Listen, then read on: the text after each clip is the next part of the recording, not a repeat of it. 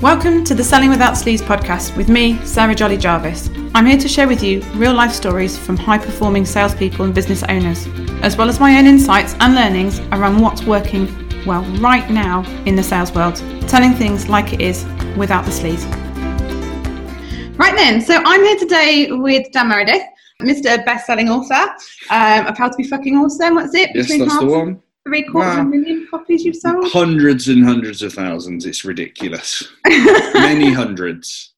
You've got how many people in a copy with Dan? 17,000? 17,000 now, and then just shy, or maybe just over now, 500 in Espresso, which is like the paying group. Paying group on Facebook, yeah. Yeah.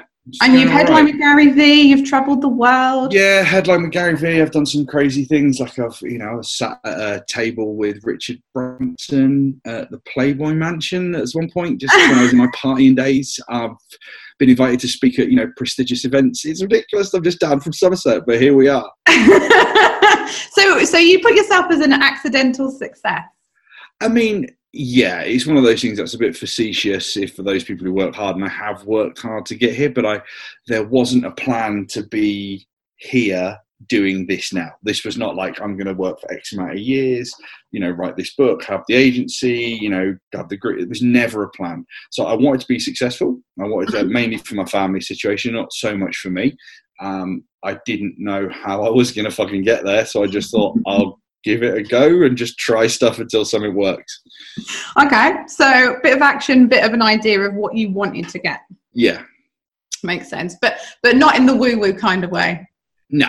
I mean, it's I've got absolutely nothing wrong with that at all. I believe a lot of the principles are quite similar to sort of the things I believe in and more woo-woo people. It's just that their lack of emphasis on action. Not that a lot of them do understand that as well. Not just I'm going to poke at anyone, but they're kind of like, think it and it will happen. Yeah, like the sit on your sofa and £1 million manifest it out of nowhere. You still got to go there and do shit. Yeah, and I think that's the thing, because we worked together, a year and a half now? Yeah, a year and a half, it's been brilliant. It is the taking action thing, and I think that's the consistent factor when you do meet people, is that the people which take action and we'll always get ahead, and it's an imperfect action applied at speed is going to be your savior right now. When especially as of recording our current climate, that's something that you want to be doing, is getting an idea and getting it out there. Don't half-ass something, don't put shit out there, but just getting something from your brain to concept and out, without talking yourself out of it, without just saying, oh, what if it doesn't work, or this is a bad time, or anything like that. Just getting it out there and giving things a go is going to save your ass right now.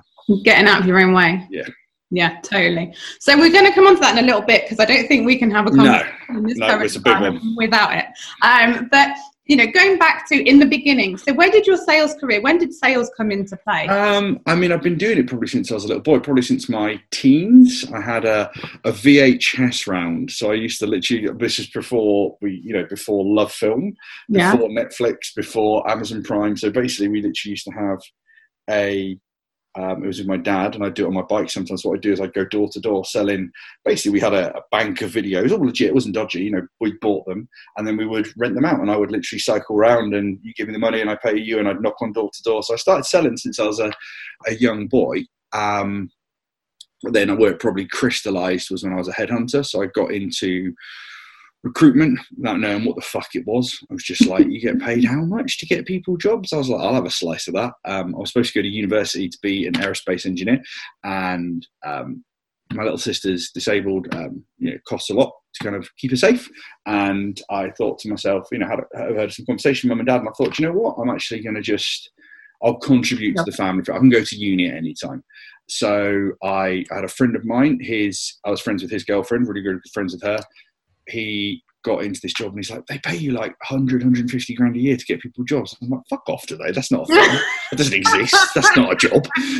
But it was. And I went through some of the most ridiculous interview strategies I've been through in my life, but I somehow got through. I was only 19 at the time. So basically I had my dad's suit.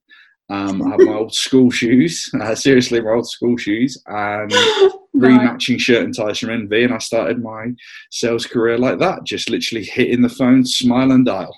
Okay. And what did you think of recruitment? I look back on it fondly. When I did it for several years, and I had my own recruitment firm, which did very, very well. But I felt it was, honestly, it's the best grounding ever. You know what my basic salary was? $6,000. My basic was 6. So I think within about a week and a half, I was just fucking starving. So I had no food in.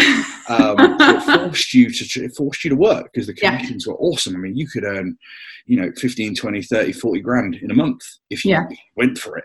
And I was just like, the fuck, everyone. I was the youngest there, so I got in at 19. I think the next oldest person was maybe 24 or 25. I looked old, so they kind of were like, oh shit. They tried to manage me out a few times, but I just thought, oh, okay, it's just a challenge. I'll just get over it. And I needed the money, so I just took it on the chin and cracked on. So then I ended up going from something called a resourcer, which is like the entry level, lowest to the low, like basically anyone spoke to you, to senior consultant, team leader, and all this kind of stuff. And it's very much a meritocracy. I hit target after target after target. I made a niche my own. I had the Southwest, and I had the testing software. It's a tiny little sub niche, but I owned it. And and then I ended up opening up other niches, and I became, quite well known as a headhunter. And I was very, very well known in the kind of aerospace, defense, electronics industry as the go-to guy to get you jobs. And I was 21. No, I think that's a funny thing with sales, isn't it? Is actually the importance of niching for yourself, because that becomes your value when people, it's almost like a currency when you're looking at companies and stuff like that. I knew what radius is to search. I knew what job skills to search. I knew everything that I had, I knew. Yeah. So I didn't have to think, because all I knew every day is Southwest. I could go up to Swindon, as far as Malmesbury, I think it was, and left. And I can do Wales as well, and that was South Wales, and that was it. So it was in that patch. Then I had my division, software. Then I had my subdivision again, which was testing. And if it wasn't a software tester who could come in the Southwest, I didn't have to worry about it, which made my life so much easier. And back when you were doing it, because I remember friends of mine getting into recruitment, and they were like, oh, some of the tactics are a bit naughty.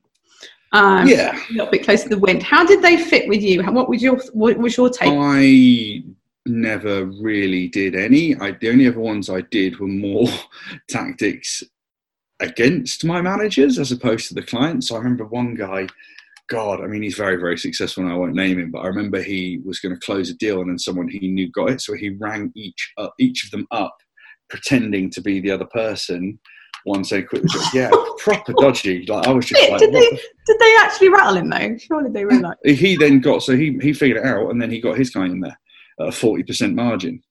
Oh my God. So for me, with the dodgy stuff I would do, I had a boss, bless her, she's awesome, but you got to think it stemmed from that kind of culture. Then you had to close, you had to hit targets. So I had a client that was probably responsible for, I was a very big biller, but I'm going to say about a third of my revenue. And it was a company that my business had never worked with before. And I cracked them, and they loved me, and we had a great relationship. And the simple version was, I think the Friday was the end of the month, and then the manager was off that day. So the manager was off unwell. So they were going to give me the offer on the Friday. I spoke to the HR director, who I was like the best of friends with, and she said, it's not a problem. It's not like some delaying tactic. It's going to have to be, because I just can't physically get him to sign it. I was like, yeah, it's no problem at all. So my boss was just like, get it closed. Tell him you're going to pull the candidate away from him. And I'm like, but there's not a problem. Yeah. Guy's ill. He's literally, here's the email. It's all good. She said, get on the phone now. And I said, I'm not going to do that. She said, get on the phone now. I'm going to give you a disciplinary. I said, well, so I pretended, I lied. I said, look, I'm shaking a bit. Can I just take 5 minutes to myself just to compose myself? It was totally fine. So I went out, got on my mobile phone, rang up the manager, director, and I said, this is the nonsense that I'm having to put up with here. And she just started laughing. And I said, well, just go with me.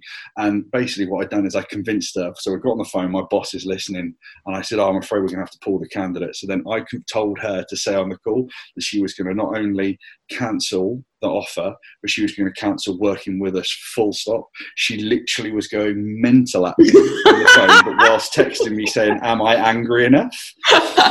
And then my boss has just learned never to fuck with me, because I was just like, I said, you've just lost yourselves, $250,000 profit. Sorry. Did what you said. That shit again.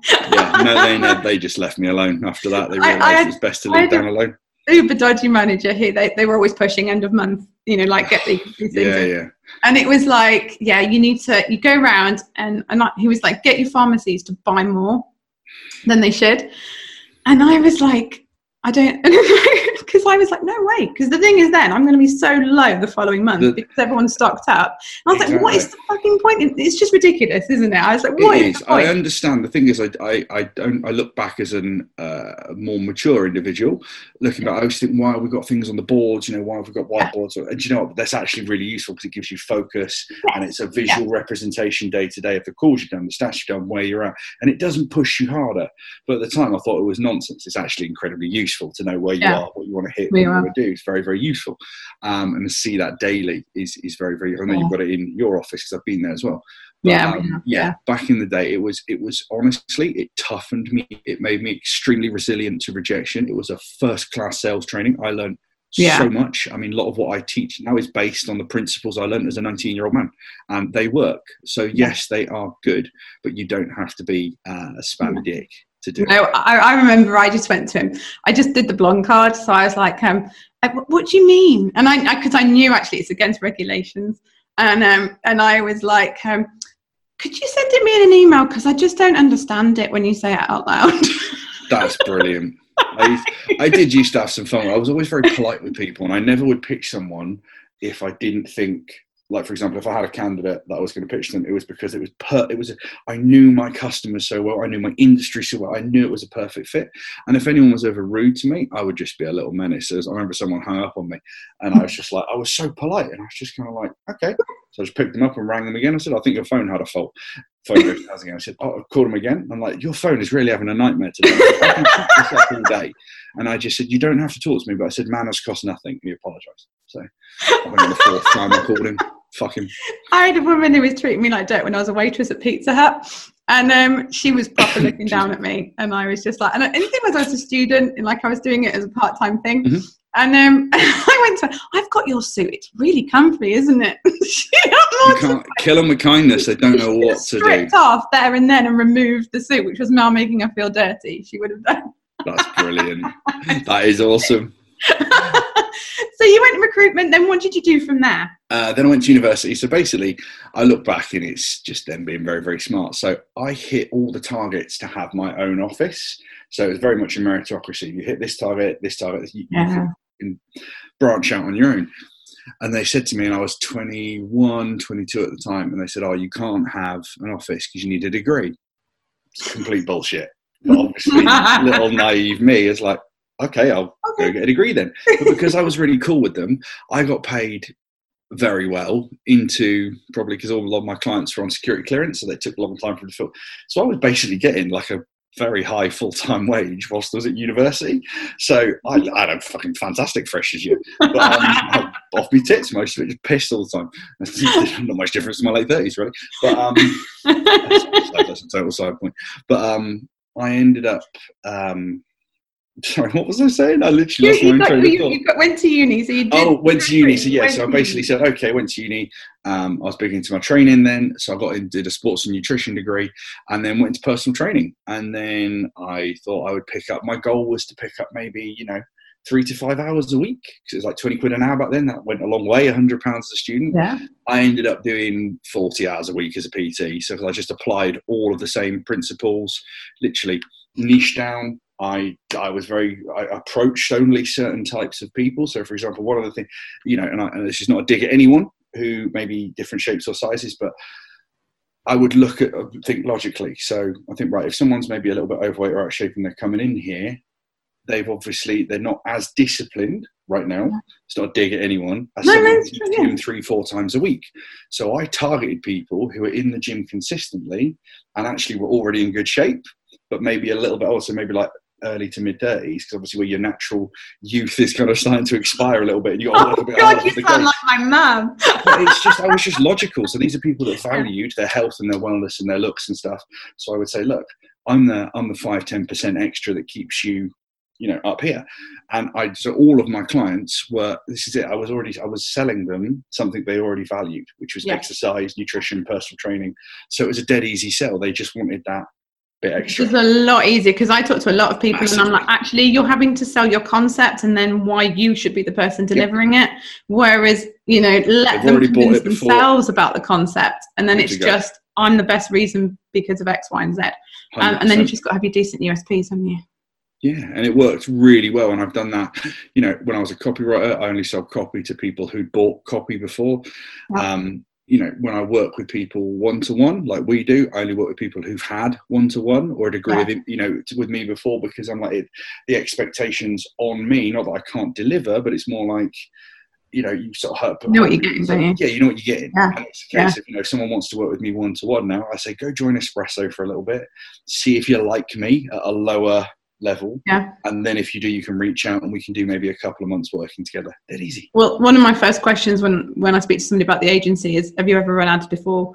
And the conversation goes so differently if they haven't, because even though they think that, 100%.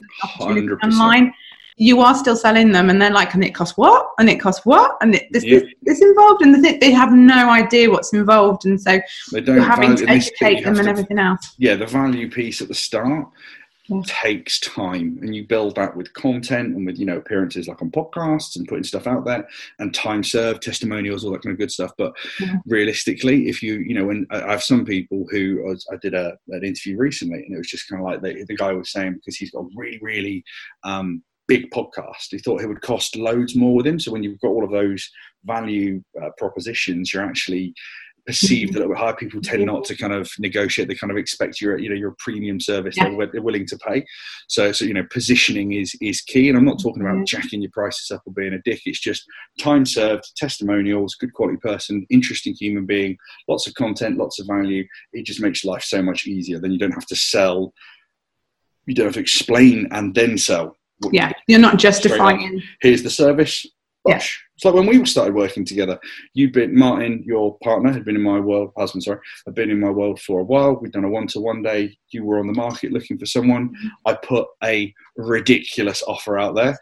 You were the first email, and we've been both, clients, friends. We're very close now, as well. And it's ever since, and it's because we've gone through those. Been in my world for a while, and the same with a lot of your clients. Many of the people that 100% recommend to you have been with me a long time. They trust my opinion, and I say, you want to work with my guys because they're actually good.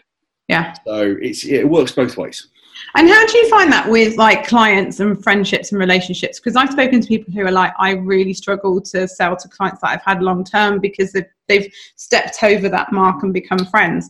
Whereas I found that easier. What are your thoughts on that? I think for example, I think like when we did the things that we've done, it was a case of we already had a relationship, we had a base of friendship. Listen, in the scope of honesty, we've butted heads a couple of times, as you should do. I don't want people, and I think you should always, with anyone you work with, be able to, when I say butted heads, it wasn't malicious, it's just like you should be able to feedback good and bad as well, because sometimes it's got to be a reciprocal relationship. And I think that you've got to have that level of respect. I think once it is, the natural thing is to think it's harder. But for example, I will, obviously not with us right now, but if there's someone I'm working with one-to-one, if I've done a one-to-one call with or a day with them, I will literally say, look, if I think it's a consultative sale, if I think there's value for you to go into this period of mine, because honestly, if it's not you, it's going to be someone else. So if you've got a good relationship, you can look after them, you've got a bond already, then sell to them, but not sell to them in a kind of spammy way. Like for example, I sold a copy of something called the Daniel, and I sold it for 95, and that came with a coaching call. So basically, like the value was between the two. Yeah. And I did about 30 calls, and I then upsold, I think it was 10 or 12 into Espresso because it was the right thing for them. 10 or so of them did the call. Good luck, off you go. A couple of people I sold into a one-to-one day because we needed more time, and then one person became a one-to-one client for 2 months. That's it. But it was a case of I matched what I could offer to what they needed. And if they didn't need me, you don't need me. I don't need to work with people. I enjoy you and Martin to work with. I enjoy your company. It's not stressful. When we first started out, we'd speak 2-3 times a week. Now it's probably like once a week, sometimes once every couple of weeks. Because we're it doesn't need to be that intense at the start anymore, which is good because we know each other. Yeah, I think that's the thing. It's always selling people. You've got to look at where they are. And if you can't help them, then find someone else. Ethically, it's not right. Yeah, it's not worth, and it's never going to work, is it? You know, trust me, the people that you take money off, that even if they're willing to give it to you and they want to give it to you, but you know deep down you probably can't help them the level they want, they end up becoming, through no fault of their own, fucking nightmares. They're harder work, they demand more of your time. It's better to work with people who are fully bought in and committed, and then just literally it's a simple transition into a consultative sale process. And that might just be, as you say, like putting people into espresso and places like that. It's just slowing down that process and making that sales process longer for them, isn't it? It's the not lack of neediness. Off you go. It's just, you know, at this moment in time, you need to. This is where you should. And that's the right thing. It's like, if I'm paying you for something, I expect you to advise me what I specifically need right now. So if I'm speaking to someone, you know, I've recently hired a virtual personal trainer, obviously due to the situation we're currently in. He knows my exact needs. So I said to him, right now, I have access to food quite readily, but I've got meal prep and stuff that are kind of frozen and ready to go. So for example, I said, yes, I could work out all the macros and all this kind of stuff, but right now, do you know what I need? I need someone to sit with me on a screen 5 hours a week, so 5 days a week, and make me train, because that's my pit. So right now I'm not overly bothered about getting ripped. I want to get stronger and fitter, and it's like my hour of me time. So he didn't try and sell aggressively his nutrition. It's like, cool, we'll address that when you're ready. Let's just get you training. So he listened to what I wanted, and I'm already starting to, this is the thing, I'm already starting to make healthier choices. I'm being more mindful, but because he hasn't pushed it, it's like he just literally matched what he can deliver to what I want. And he's like, don't worry about that for now. Let's just get you strong and, you know, bigger biceps. Your take on a PT would be mine. I want them there making me do it. I don't want to be checking in, because I'll be like, no, I ain't doing shit. I didn't do it. I ain't doing it. Whereas you can't have them on a video call and be like, okay, we're just going to sit here for an hour then. Got to get your ass moving. Okay. So when you come to sell, do you think that you switch between, do you find yourself becoming sales Dan, or is it quite a natural? Same person. So this is what I learned from my recruitment days. It was probe, match, confirm, and close. Literally 4 steps. Part of the method I teach now. Lots of open questions, but it's an open questions in a conversational format. So it's the who, where, what, when, whys. And I'm just trying to build up a picture about you. Then I match. So what I mean by that is then I'm only going to tell you about the stuff that's relevant to you. So, for example, so we worked on something recently on a funnel. So, for example, there's no point me selling my skills in let's just say, copy, for example, copywriting is a really good skill I have. So if you will come to me for a funnel, I'm going to focus on the strategy of the funnel and the copy of the funnel as well. There's lots of other things I can do for you as a business. There's lots of people I can recommend. There's social media strategies. There's pitching strategies. There's LinkedIn strategies. There's cold pitching strategies. But right now you're coming to me for a funnel. So that's what we're going to work on. So that's the slice I take. And I'm matching what I can do to what your needs are. Then I'm confirming. Literally, that's a case if we get towards the end of the conversation, literally confirming what I'm going to deliver, what your expectations are. Are you happy with that? And then the close. And it's generally, most people, you need to simplify the process. I generally prefer 2 options. An alternative close is the easiest one for most people to do. It's generally pay up front, pay in installments, which is better for you. That's it. And then if they come back with a negotiation, you know, if you're at a place where you're a bit more successful, you can say, no, that's what's available. So obviously that's it. Obviously, you know, no, but again, recently, due to the current situation, there's a few things that I'm kind of not so much relaxing. I'm not reducing my prices at all, but I'm giving slightly different payment terms. I'm saying you can spread it out over certain milestones, or I'm willing to take a cut of this thing here, you know, that's something that I want, or maybe you can do something for me in return. It's like, you know, there's other ways to do it, but I find just simply literally probe, match, confirm, close, alternate close to finish. The phrase probe takes me back. Like when I first started with sales, it was like probing, and I know. The first training I ever did in sales was on a cassette. And it was like this clunky cassette thing, and then they put these videos on, and it was just like, I could not believe it. It was, But if you look back at the stuff, the thing is, it's cheesy when you look back. It's kind of like that thing in The Office where the guy gets the trainer in, but this stuff works. It's worked for forever. The principles of sales, principles of persuasion.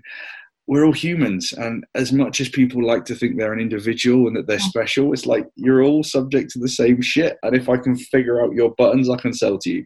Yeah, and I think that's it, isn't it? And that's the skill bit. I think that's where people come into their own is being able to figure people out. And it's not a straight sales thing. It's a communication thing that a lot of people have established when they're younger. Yeah. So, people are really fortunate. And I think that's when people look at people and they say, oh, they're a natural salesperson, is because they're good at reading people. Yeah. But sales is a skill.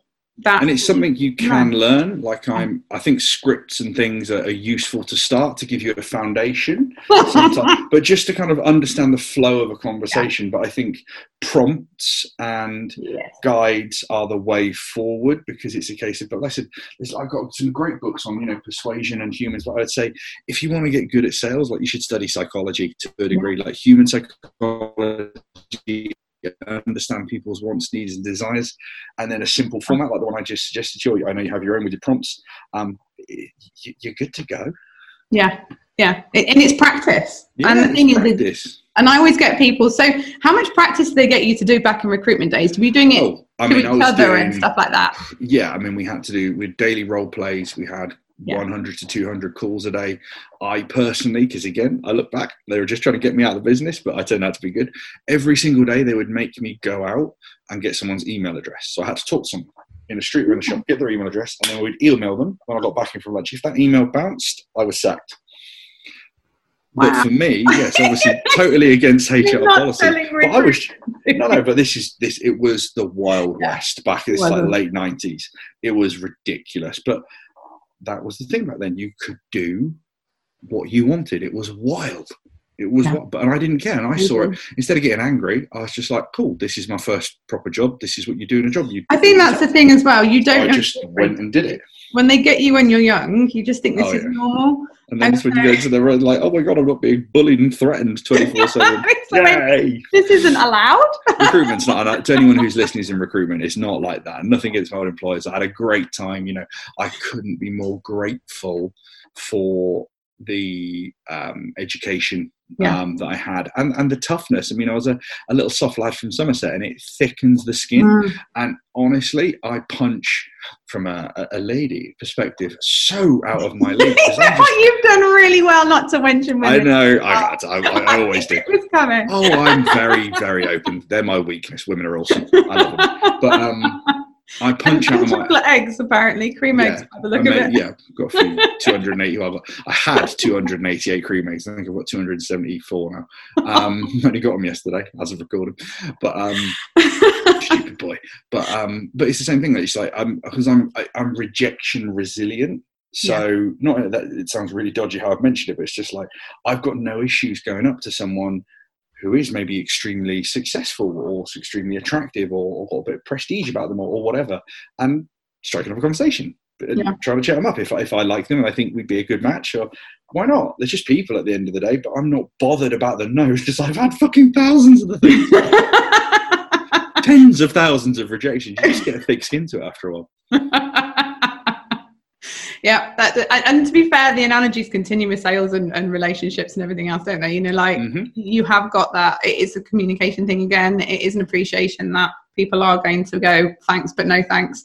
But actually, when you're not a dick about it, you can actually end up all right out of even the no thanks scenarios. It's honestly, I've had more fun with people with the rejections and the win because I just have a giggle with them. Like half the time, it's just kind of like, because I'm not emotionally attached to the actual winning of the, if I get a date or if I get a deal or if I close or if I get an opportunity, whatever. You don't see it as a reflection on you. Yeah, and I'm not bothered if I get it, cool. If I don't get it, cool. It's the same baseline levels. I used to be like this, like with the oh my God, I'm useless, and that sort of thing. Now it's just like, whatever it is, it's a baseline of cool.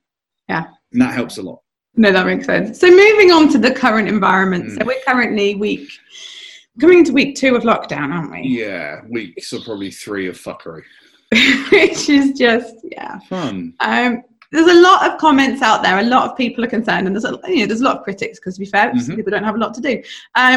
And so, people are worried over the criticism, and the amount of people I've spoken to have said, oh, I don't want to be seen to be taking advantage of the situation. I don't want to be seen to be making money out of it.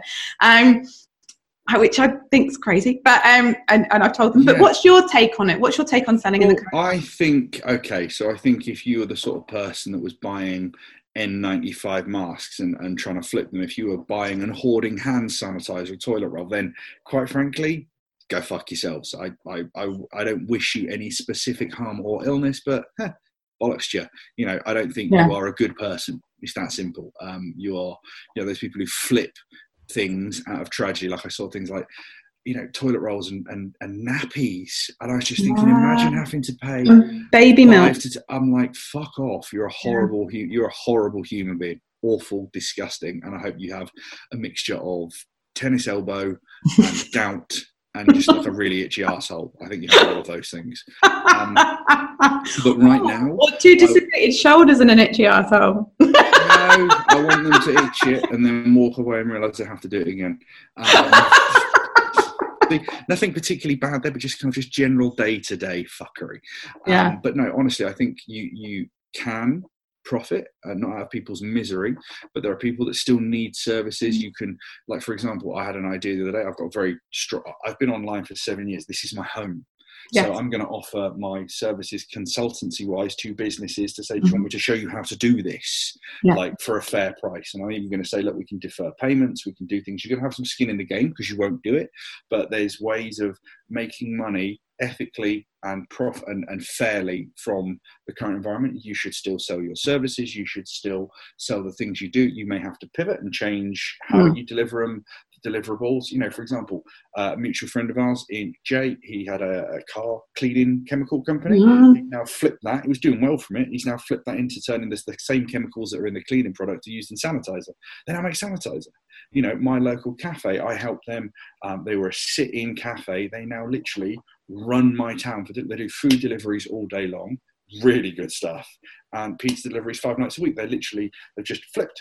And they now, crushing it because they provide. So again, you can make money in this period of time. It will be over one day, but that's a good time to try things that you've maybe put off. Well, that's the thing. There's nothing wrong with making money now. If you're meeting somebody's need, I think, as long as you're not taking 100%. Advantage of them, that's fine. I mean, one of the first companies, talking about when you first got into sales, the first company I worked for, they were a really small company selling cod liver oil up in Hull. And then I think it was the First World War came along, and they provide the field packs and the packs for the soldiers.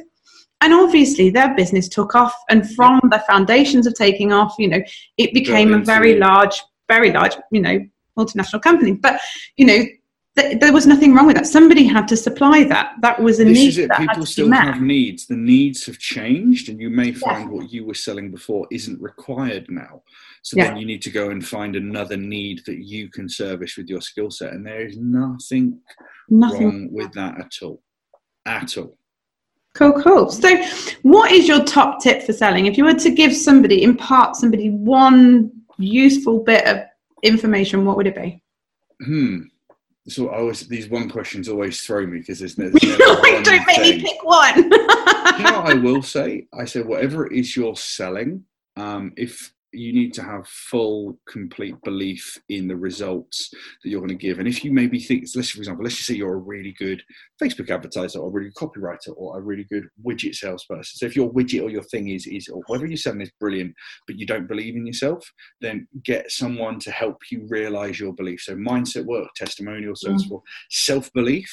Energy, positivity is going to get you through hard situations. I'm not saying sell shit, but you've got to believe in what you do. So be good at what you do. You get good at what you do by time served and by helping others. But once you've got it, own it and then put that out into the world. So it's a bit of a medley, that one, but I hope that was useful. No, I like that. Thank you very much, Mr. Meredith. It's been a pleasure chatting. Thank you for the time. And enjoy the rest of your weekend. Thank you very much. Take care, everyone. Thanks, Deb. Take care. Bye-bye. A big thanks again for Mr. Dan Meredith and his time today. If any of you want to find out more about him, then probably the best place to start is his free Facebook group, which is Coffee with Dan. In there, you'll see lots of bits from him, as well as a super active community of online business people, which you can start to get involved in. Thanks for listening to the Selling Without Sleaze podcast. If you enjoyed this episode, please head over to iTunes or Stitcher or wherever you are listening from to leave us a review.